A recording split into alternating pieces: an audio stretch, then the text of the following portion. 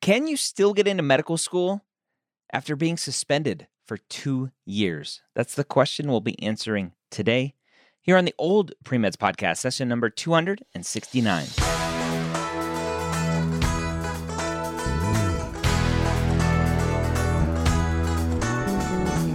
You're a non-traditional student entering the medical field on your terms. You may have had some hiccups along the way, but now you're ready to change course and go back and serve others as a physician. This podcast is here to help answer your questions and help educate you on your non-traditional journey to becoming a physician. And welcome to the Old Pre-Meds Podcast. My name is Dr. Ryan Gray. Thank you so much for joining me today. I want to talk about the MCAT Minute sponsored by Blueprint MCAT. If you're planning on taking the MCAT this cycle or whenever you plan on taking it, one of the biggest questions I get is, if I can't take it during the normal kind of March or April timeframe that I'm always talking about, is it okay to push it back to June and July? And the answer is yes, with a big asterisk. Can you still work on your application? If you can, then go ahead. If you can still submit earlier than taking your MCAT or earlier than waiting for your score to come back, then you'll probably be fine.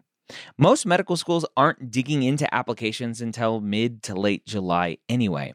And so getting an MCAT score back around that same time isn't going to hurt you in the grand scheme of things. Now, it may hurt you if a person who's writing your letter of recommendation is wanting your MCAT score before they'll write it, then there are some potential issues that arise. But in general, take the MCAT when you will be the most prepared. And if that means pushing it back to May, June, or potentially even July with a little bit of an asterisk, then go ahead, as long as you're working on your application as well. If you are looking for some MCAT help, go to blueprintprep.com/MCAT and check out their new live online course. If you've been looking for the accountability of an in-person class, but can't get it either because of COVID or in-person classes are just going away in general, then go check out Blueprint Prep's new live online course. There's 16 classes that you will take over the course of your time in the course. And if you need to reschedule, go right ahead. You just log into your account and reschedule as you need. This is all brand new content for Blueprint's live online course. And you also get access to their amazing regular online course material, all of their exams, all 10 of them, and all of the AAMC material as well. Go check them out, blueprintprep.com/MCAT. So let's go ahead and answer the question that we have today.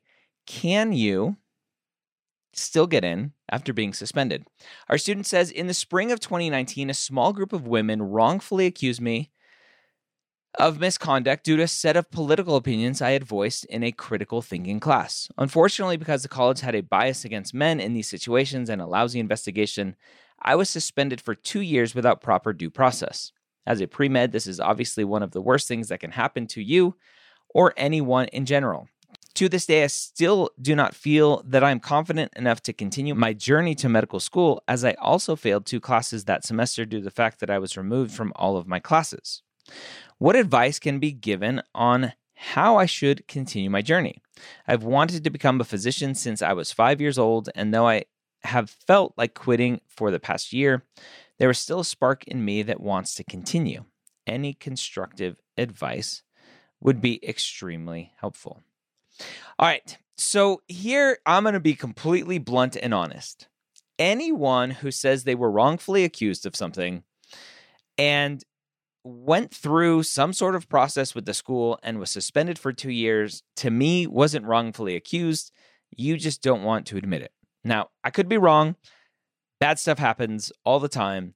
But I've seen enough students come forward to me and say, I was wrongfully accused of this and I was kicked out of school. If you were kicked out of school, you probably weren't wrongfully accused.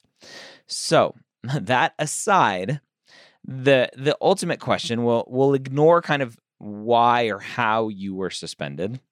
The ultimate question is, can you get back to school? Now, you probably could have got back to school anytime you wanted at a different school. The question is, why didn't you?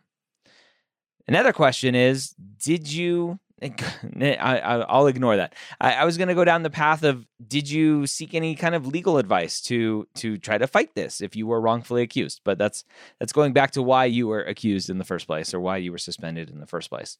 So going back to being suspended, yes, you can still get into medical school. You're going to have to talk about why your education was stopped.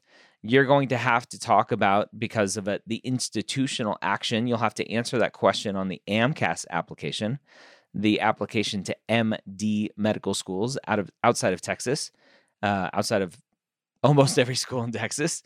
The AMCAS application has a question. Do you have any institutional actions? The answer is yes.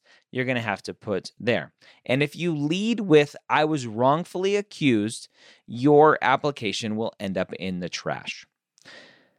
Medical schools and people in general want to learn or hear that you have learned from whatever has happened in the past. And you haven't learned anything if you lead with, I was wrongfully accused. So if you lead with that, if that's the story that you are going to stick with, you probably won't get into medical school. Now, there are ways, if this is true and you were wrongfully accused, there are still ways to learn from that experience. Period. You may not like writing about what you've learned from that experience that puts you in the center to blame. But there are ways to do that, to show that you have grown as a person from this experience. So the heart of the question is, yes, you can still get into medical school. You, like everyone else, are going to have to prove that you are academically capable of doing well in medical school. And as the old adage says, time heals all wounds.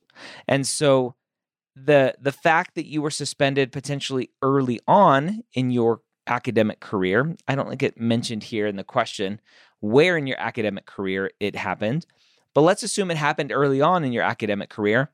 That's a good thing. That means you can go back to school and do well and make sure that nothing else happens that will end up on your record. If this happens as a senior, that's much harder to overcome and will likely need post-bac work or master's work to put time in between the institutional action and applying to medical school. Time heals all wounds as long as you, as they say, repent for your sins, right? You were kicked out of school for a reason. I find it very hard to believe that schools automatically just go, oh, you're a dude, right? A bias against men. You're a dude.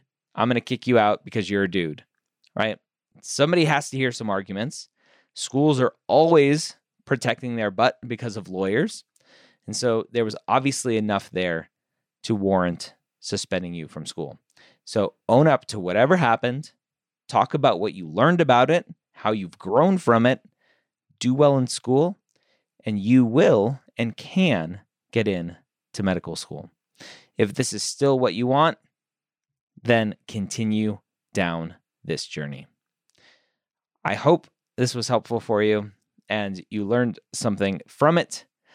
I know this happens, unfortunately, a lot in terms of allegations and school misconduct issues and whatever else. Issues can be overcome. Allegations, arrests, being kicked out from school, failing a semester, whatever that may look like, all of that is overcomable. One random other thought that just doesn't make sense to me is failing 2 classes due to the fact that you were removed from the classes. If you have 2 Fs on your classes because you were removed from the classes, those should be Ws. So contact the school and say, can you make these Ws for me, please? Because I was removed from the class. Therefore, I shouldn't get an F. That's one random other thought. So hopefully that's helpful. Again, go check out Blueprint MCAT's new live online course over at blueprintprep.com/MCAT. Hope you have a great week. We'll see you next time here on the Old Pre-Meds Podcast.